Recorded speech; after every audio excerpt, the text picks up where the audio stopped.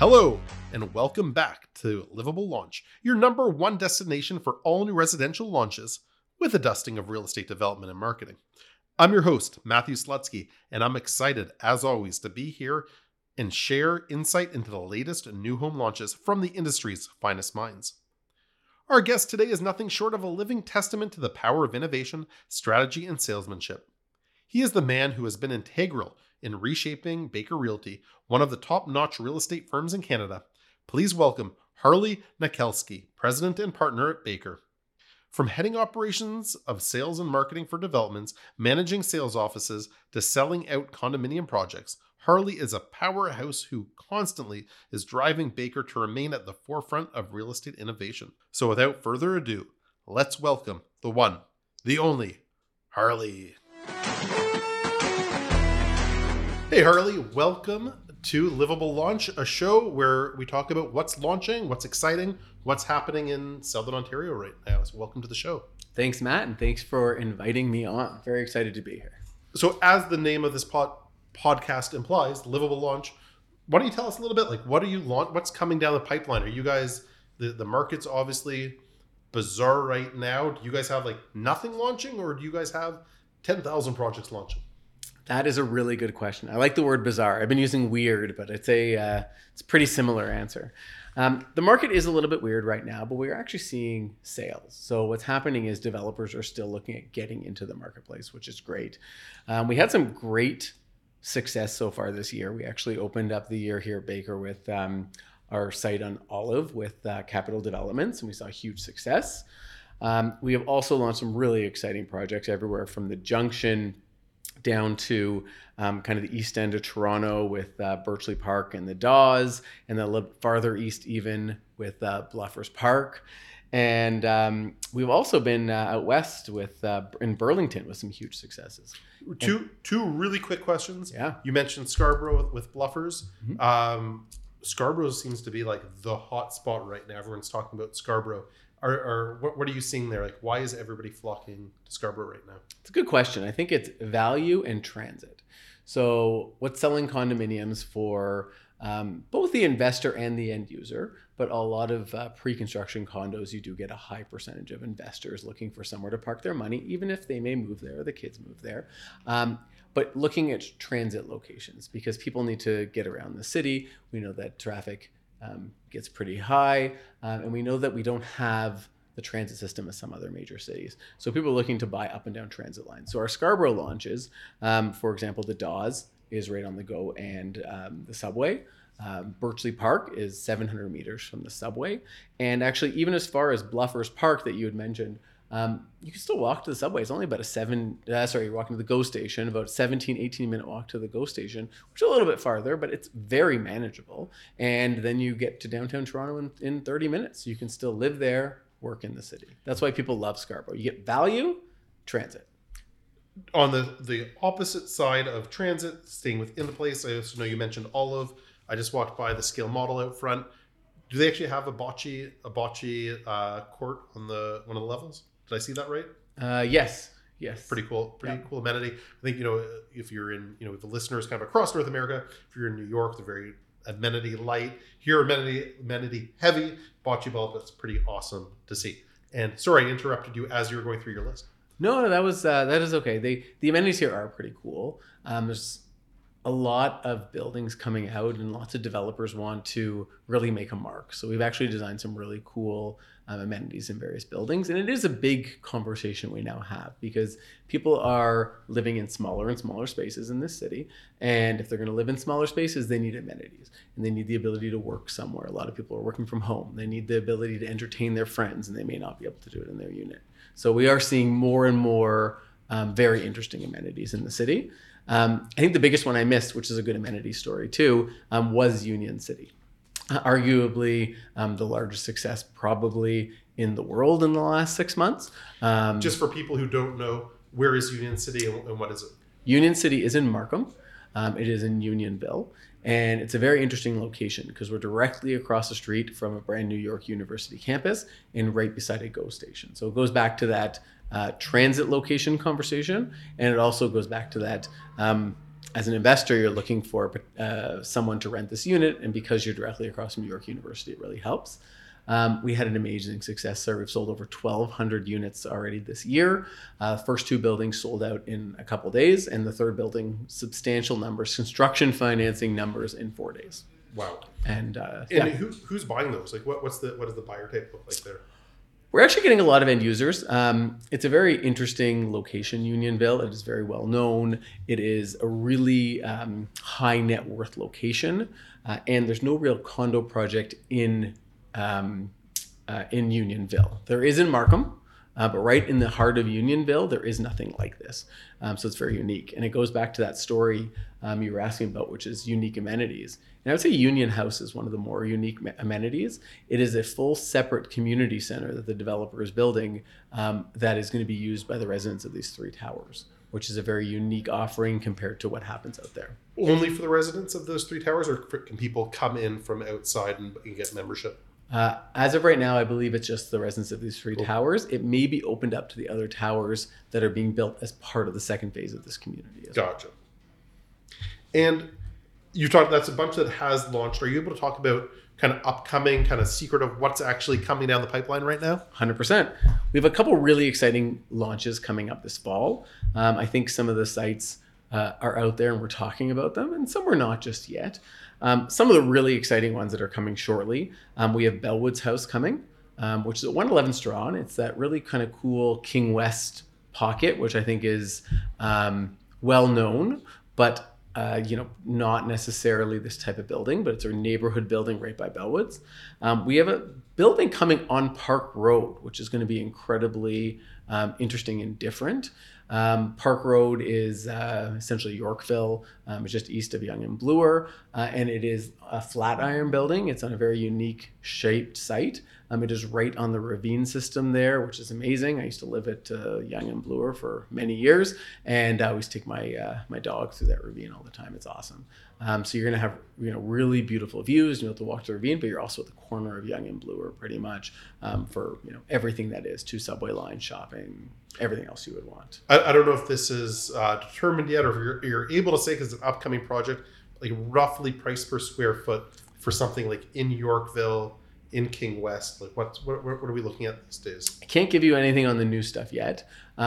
What I can tell you is that buyers who are buying now are going to get a price per foot, and therefore kind of an end price that I don't think we're going to see anymore.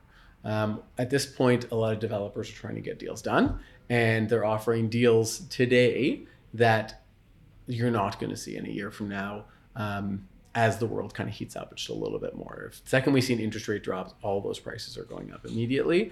I don't know when that interest rate drop is, but even as it levels out again, we already saw all of the prices starting to grow again as it leveled out. We've lost that, but I think you're going to see value. I think you're going to see King West for a price that you wouldn't imagine King West condos would have sold at a year ago. I think you're going to see Yonge and Bloor, Yorkville pricing that you wouldn't have imagined seeing a year ago as well.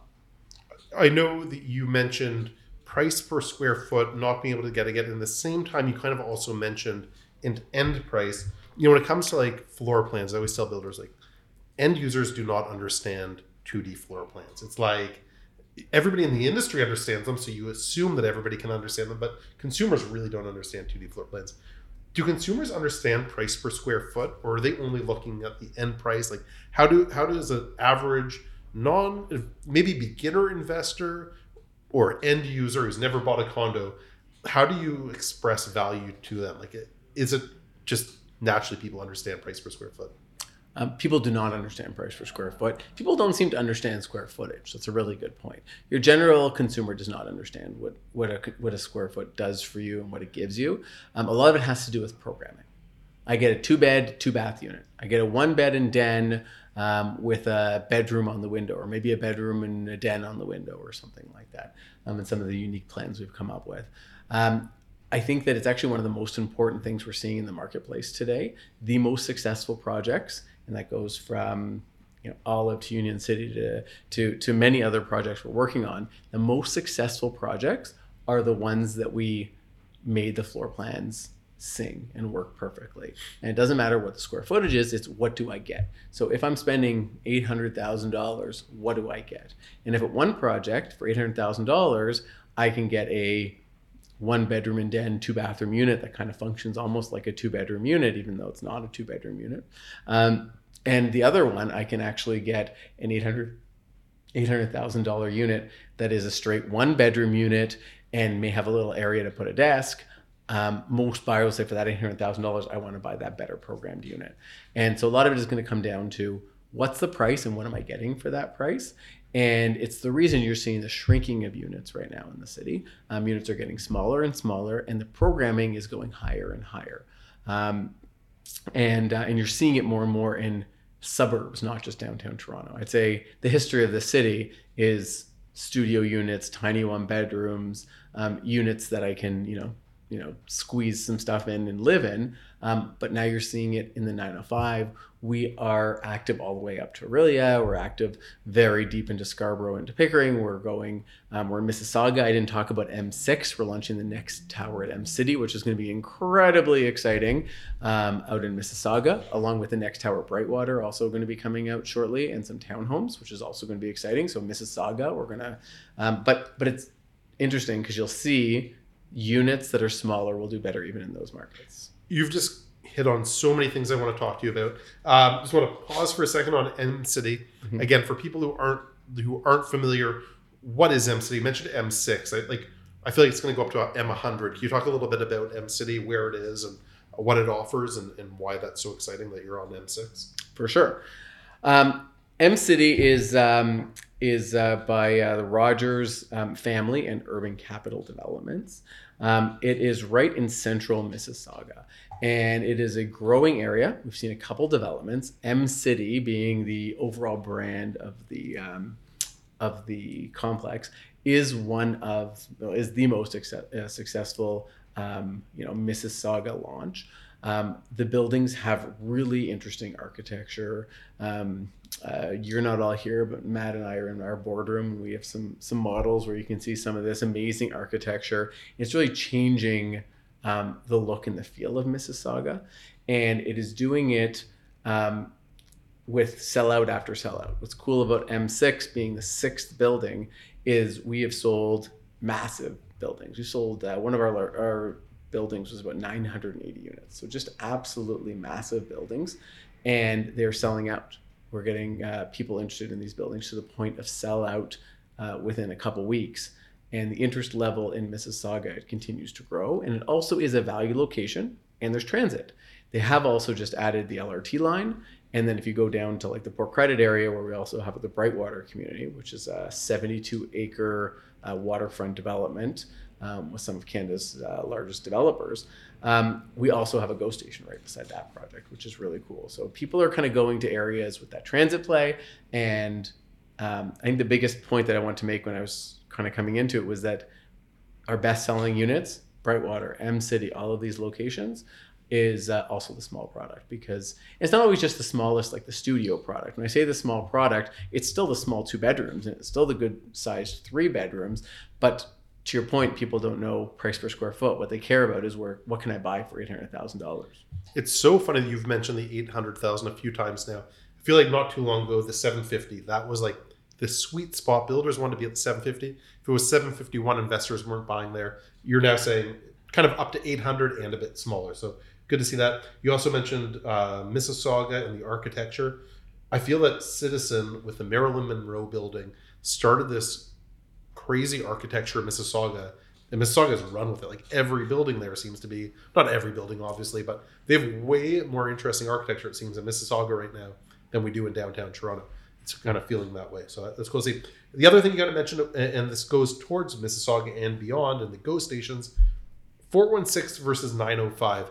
I know we just talked about people don't really understand price per square foot, but can you talk a little bit about price per square foot for 416 versus 905, and maybe a little bit about rent in 416 versus 905? Because I kind of feel that rent is catching up in the 905, and 905 is just becoming way more attractive for investors right now than, and builders I feel are seeing that too, and they're launching their 905 before they're launching their 416. It is a good point. I think that think it depends. So there, you asked me a bunch of questions, which I will also dive into.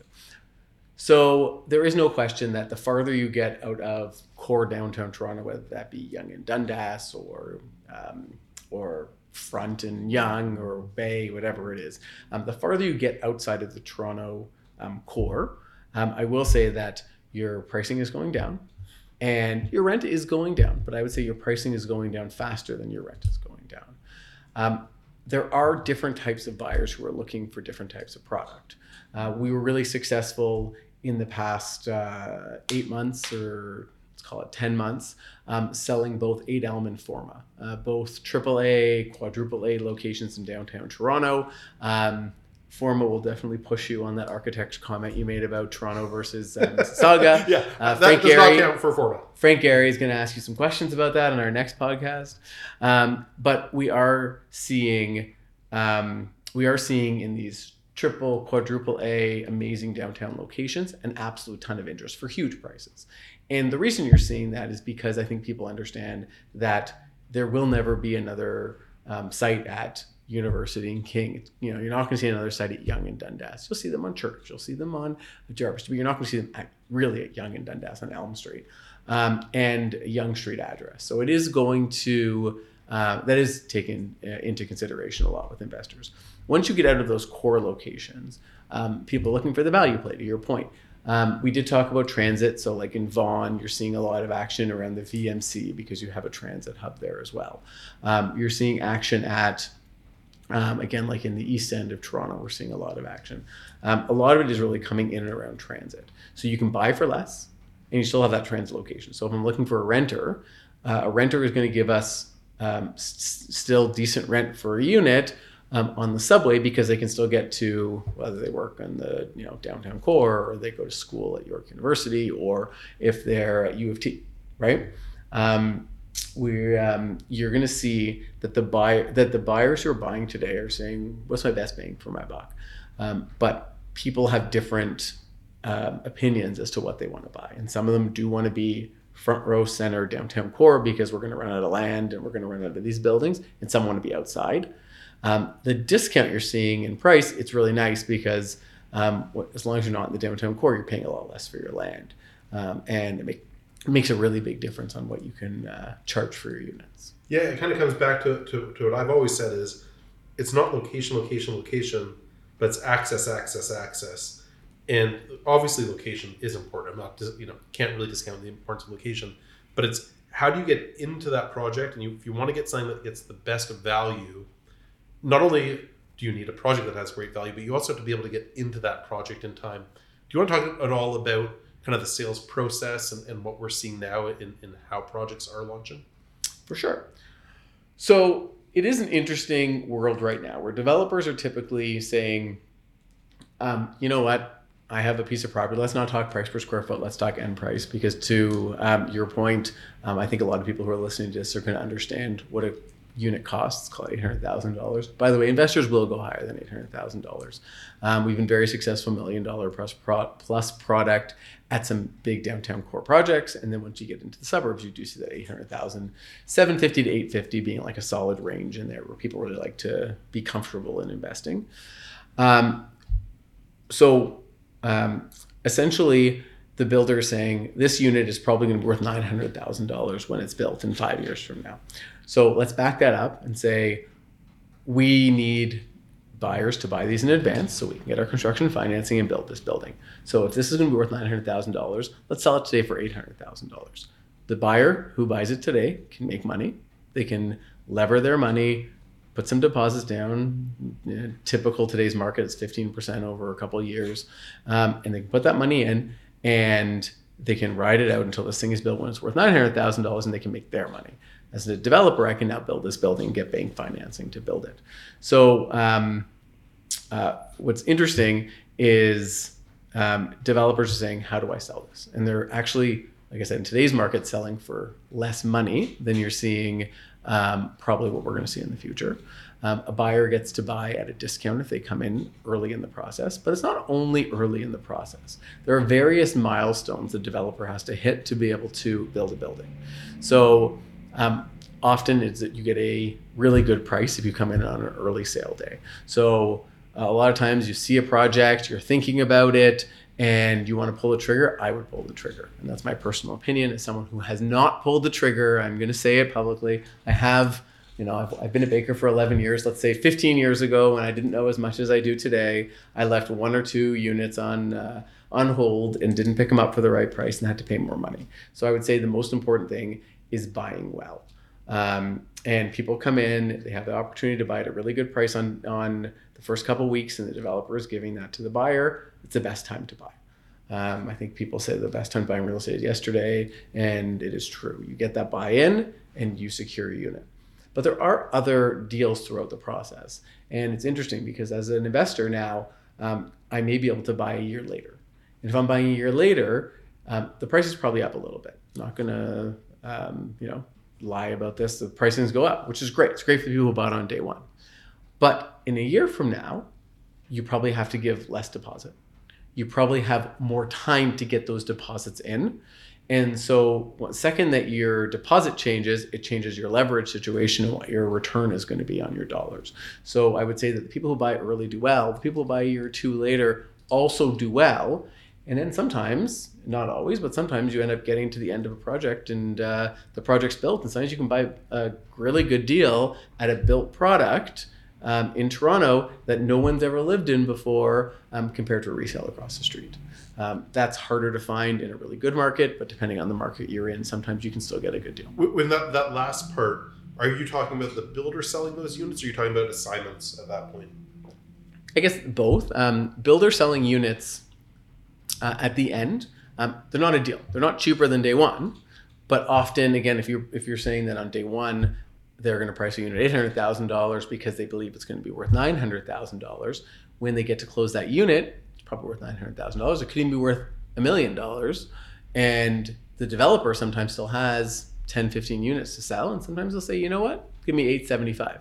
Developers made the extra $75,000. They're very happy. And the investor's probably buying it for $25,000 under value.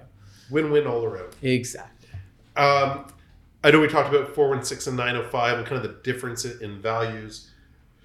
I don't know if you're able to do this, but are you able to pick like a city or a township right now? Like, where can you get the best value? If someone's looking, like, where should they be looking? Is it like Oakville or Hamilton or downtown Toronto? Where would you recommend investors or end users looking for the best value and bang for their buck look?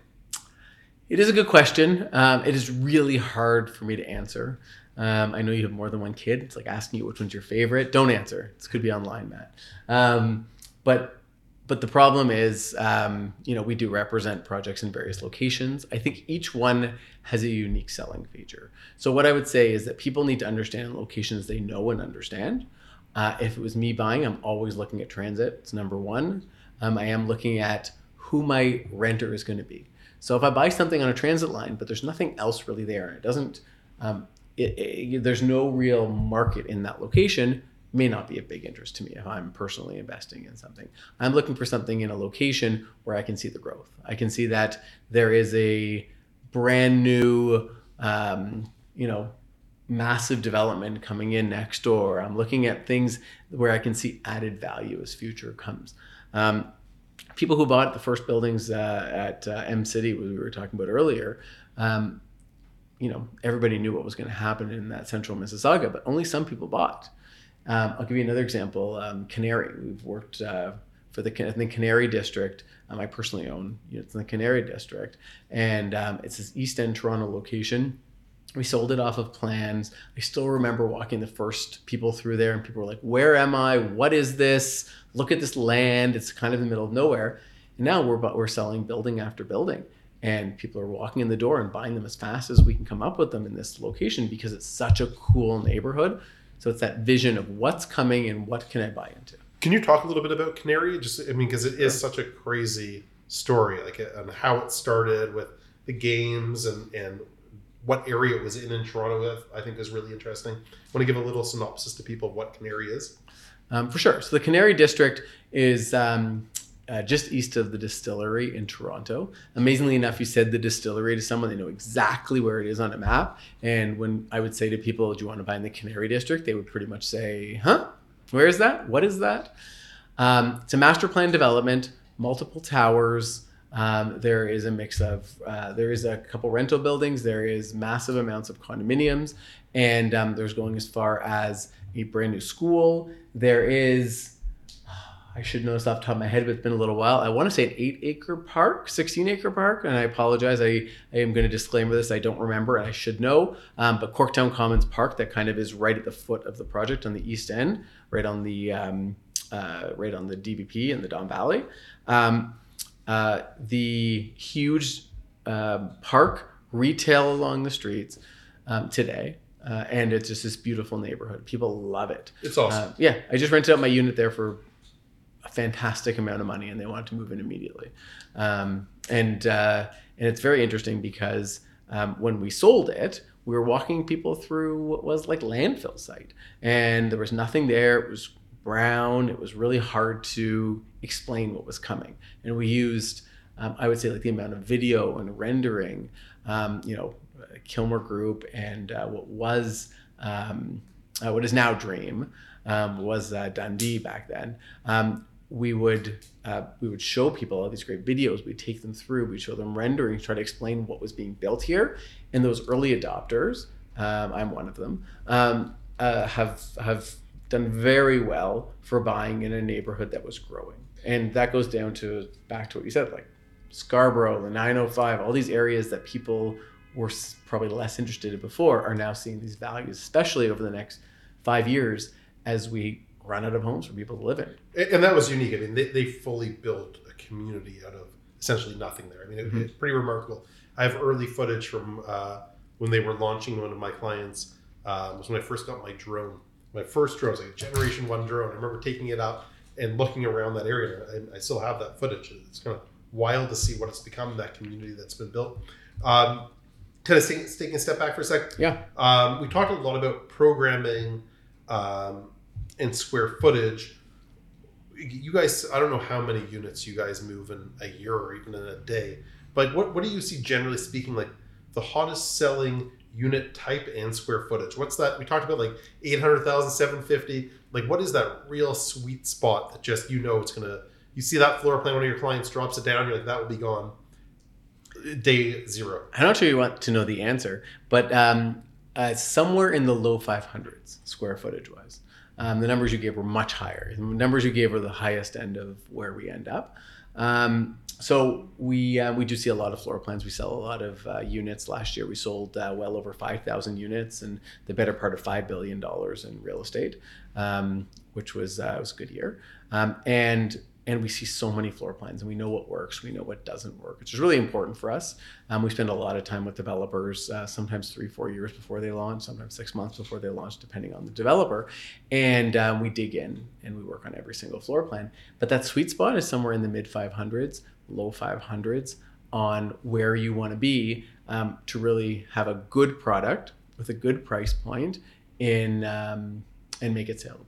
It's somebody right now listening in, mid-America, you saw these big houses, 500 square feet. Like, what are you putting in there? Is that a studio or is that a 4-bedroom and den? It's a really good question. A 500 square foot unit has to be at least a 1-bedroom and den with 1 bathroom. It's also important that the right unit size has the right programming. We're seeing buildings in the low 500s being an average of the entire building, including the 3 bedrooms, but also, of course, the studios in there as well. You say that, it's very funny. I was speaking to one of my closest friends, lives in Boston. Headed out there in a couple weeks to visit him. And we were talking about unit pricing and livability. And he made some comment about his 950 square foot, 1-bedroom and den not being big enough for him to live in. Yeah. And not being big enough for them to live in. And I was just kind of laughing and said, you would die if you saw what I'm designing right now. Because I have 3 bedrooms in less space than that. But he said, like, we talked about it for a few minutes, but it's interesting because when all you put is a bedroom and just a huge living room, that's how people live. But if you programmed it up and you put in some bedrooms and you put in some dens and his kitchen was a little bit smaller and more manageable and his family room was a little bit smaller and manageable, he'd be able to live there. It's just that it sounds small until you actually walk into these places with furniture and see what they look like. In 500 square feet, Are builders putting in a full-size oven still? Full size mean like a 24 inch? Yeah. Yes. Yeah. Maybe not what you have in your house, but like a full size condo spec, which would be like a 24 inch. Yeah. You see a 24 inch fridge, 24 inch. Are you seeing that more as optional? Like, you know that someone living in this unit is ordering in food every night. They do not need the square footage of this oven, or is that still just standard? It's still pretty standard. Even in the studios, we're generally putting in the condo size appliances. I mean, I wouldn't totally call them full size. My house is much bigger, but I've lived in condos almost my whole life. I moved out of a almost 1,300 square foot condo to go into my house. And in my 1,300 square foot condo, I had a 24 inch oven and a 24 inch stovetop. Everything was 24 inch. I think I had a 30 inch fridge, but it just happened to be, I moved to actually what it was a model suite. So it turned they put in a bigger fridge. But product style, we talked about square footage, pricing, amenities. Like, there's so much that goes into it when you do these launches. What makes for a really successful project? Are you able to kind of meet with a builder? They take you through this. So we talked about branding, like Canary District and how that was all branded to M-City and architecture. What do you see and you just know that is going to be a blowout project? And is a blowout project a success, or do builders want it to sell over a year? Or if they don't hit their first weekend numbers, is it considered a failure? Like, those are two tough questions. So, okay. So the simplest answer on what is a developer looking for is absolutely different by developer. And so we have some developers who do say to us, I want you to walk in the door, sell 75% in 1 week, and let's get building this building. And we have other clients who say, you know what, let's take a year to sell. Let's make sure that we're doing all the right things and we're nurturing every lead. And then there's others who say, I want to hold back 20% because I can, and we can sell them later. We talked about earlier about how pricing does go up over time and that appreciation factor. And some developers want to be a part of that and hold some units back. And some say sell every single unit because I want to be in and I want to be out. And they don't do it badly. It does help with some of the financing sometimes. The number one thing that in what I've seen, and we do sell a lot of condo units, is floor plans. That floor plan, what it looks like, what the mix looks like, how it functions, how a user is going to live there is number one. The most important thing that we find is floor plans. I can tell you that in our kind of senior staff's time and what they spend a ton of time on, floor plans. Sometimes I love how buildings work, and sometimes I'll jump into floor plan meetings just to make sure some of these things. And it's really important for us to have a good product because that's what you're selling. I agree. What does the building look like? What's the ad campaign? All these things are really important. Unless it's a non-typical building, people are first thing they look at. What they're buying, what someone is actually buying is a 30 by 10 space. And how do you use that space and what do you put in there is really important. So that's number one. The other thing is understanding what you're selling. And it sounds kind of stupid, but like you go back to Canary District and like really telling that story of what you're selling. And we see it with a lot of our sites and explaining, especially when it's not, when we were selling 8 Elm, which is the corner of Yonge and Elm, which pretty much is Yonge and Dundas, Yonge Street frontage. I don't tell the story. It's a great story. You're across from TMU. We started our marketing. It was Ryerson. We were across from TMU. You have great units. You can walk to the subway. You can walk to downtown core. You can walk everywhere. All the hospitals are the west side of your street. All of Bay Street. I mean, everything is there. It is a good story. We told a really good story for that project. But everybody knows where that project is. But the second you're talking about how do we tell a story of what's happening on Danforth East, where we're selling a bunch of projects down Danforth East or the Bluffs or all of these locations that are your non-typical locations, things that people understand in Canary District. It's what's the story and how do I tell it? And how do I get a buyer to buy into this? And that's a really important part of the story. And we do it with the ad agency. We do it with the developer. We're very involved in that as well. But that's really important because when someone's going to buy something, they look at two things. What's the value proposition? What am I buying? Why am I buying it? Who's the developer behind it? Always very important. Often there are people who want to buy from someone reputable like us because Baker Real Estate really does we talk about in our pitch meetings, which is not what this is, but we spend a ton of time with the developer. Sometimes it's years in advance, and we just get involved and we dig in, and we work on projects. I just came from Reserve Properties a few minutes ago, and we sometimes look 2 years in advance. We're looking at floor plans on some of their projects. Are they bringing any other superstars into them? Of course they are. Anything you can talk about? None I can talk about today. But we talked about one of them actually today, and it was a confidential conversation. That's all I'm going to say. We talked about one of them today. But they also have a really interesting fall launch. They are becoming a very active developer. I think everybody knows, what they've done at Yonge and Eglinton. Obviously, everybody knows what Reserve has done at 8 Elm, of course, with capital developments. And they're getting very active in the marketplace right now. We have several developments. It's, they were in Blog TO, which always gets a lot of hype, but for a big site, they have it Yonge and Bloor as well. Yeah, great guys. I mean, they've been clients of mine for a long time. Really awesome people. But yeah, I went off track. Yeah, the floor plan development was the point that, in that floor plan development and what it ends up looking like is so important in that process for sure. We're coming up to the end. Okay. And I didn't prepare Harley for this, but he did come with what looks like a scroll, 10,000 pages long of what's upcoming, in case I asked what is upcoming.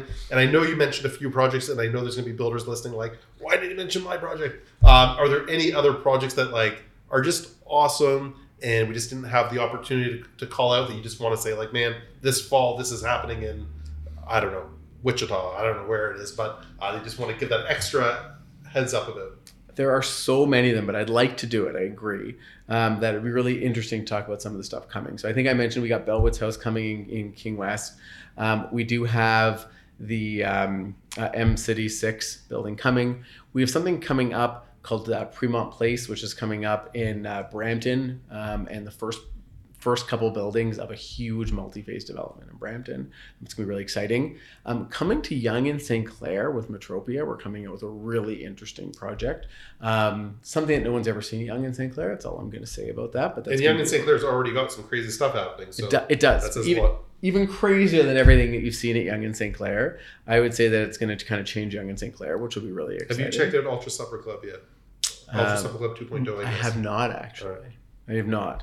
But it is going to be really interesting, and Metropia's got an absolutely amazing site there. And of course, talked about Park Road. We're very active right now, getting ready for a really exciting project in Hamilton with Carriage Gate, which is really good. Altera and District actually have a really exciting project coming to St. Clair and Caledonia. I think that goes back to that same story of an area that is essentially undervalued in this city. It's right on St. Clair West, and Matt, I think you may know the area a little bit.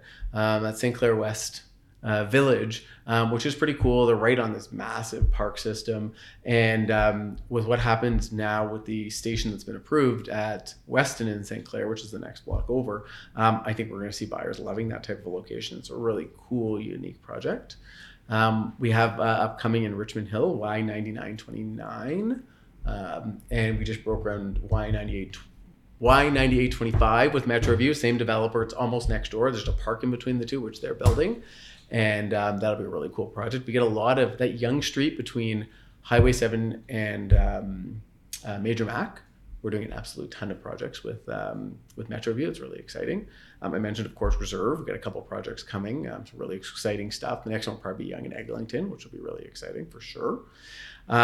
We have another building coming to Brightwater, which is going to be really exciting as well. And then we have some absolutely massive projects which are not on anyone's radar yet that I'm not quite sure I can talk about. But we have something just huge coming to the Bloor area. We have something huge coming right downtown. Some really exciting stuff really in the works.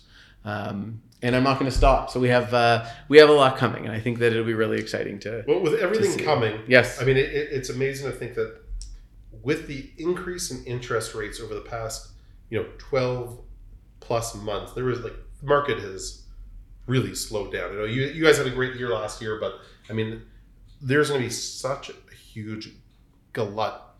There's going to be such a huge issue of not enough building happening because of that. As you mentioned, you've got to hit certain numbers. You can get concerned without anything selling, people not launching. I mean, it is immigration of 1 million people. We just need to build so much, and there's not going to be anything built. I think what you're talking about can be absorbed, and it's we need to start building again in the city. We need to get a government in place that can help with builders actually push some of these things through and get the density needed, and not take 5 years, as you were just talking about, like to actually get stuff off the floor, but like just get stuff out faster. I agree. We won't go too political in this conversation, but the amount of money that's built into the condo price and how much of that is going to pay for, never mind taxes, but also just to your point, like the holding costs in holding some of these lands, and especially at today's interest rates, while developers get approved for projects, is just adding to the price of these. If we could actually get a really fast system where you could buy a piece of land and get it out to market and sell, and somehow get the government to help a little bit, I actually think that we would see the pricing stabilize. And I think having some more inventory, because we have 20-year lack of supply right now, 20-year low lack of supply, there's going to be nowhere for anybody to live in the city anymore. And we need to figure out how to get these buildings built. I recently posted something on Twitter showing my natural gas bill, and it showed like in the month of May I used like $20, but my bill was like $300, and it fully broke down. Like, it was very transparent where all the money went, like how many transportation levels had to go through to get this $20 worth of natural gas to me. And I was thinking that that tweet went viral. I think it had like 150,000 views. It had like tons of comments, like from both parts of the political spectrum. But it made me think, like, it'd be really cool if builders started to give more transparent pricing. Much like when you go to the gas station, it shows you like it's like 2% profit. Like what builders are actually taking home, and how much of it is actually going towards all these other government fees. Pretty astronomical. It is actually, and you'd be and I think people would be very surprised to see how much of it is less that builders want to figure out how to make an absolute ton of money, and a lot of it is really going back to lending costs or construction costs that have gotten totally out of control, land costs. And then you throw the interest on, a piece of land that people are spending $100 million, $200 million on, and you throw, a couple points on interest, and it throws everything off. And then all of the development charges, like what it costs to just build a 1-bedroom, if I'm not mistaken, stuff like $40,000 to $50,000 just in a development charge to build a 1-bedroom. Like that has to get passed on to someone. Unfortunately, it's going to go to the buyer, because the developer can't build this for charity either. They have to figure out how they can buy their next project and how they can keep, all of their employees. Well, I told you before we came into the show, we're not going to get too far into the weeds, yes. But that's a great place to end. And Harley, I just wanted to say thank you very much for being so open with your answers. And one thing we didn't get to is what's the Baker way, but I think people from this conversation can tell what Baker's mentality is and ethos is like, just from listening to Harley talk. So thank you very much for coming on the show. Really enjoyed this talk. Thank you, Matt. I appreciate it.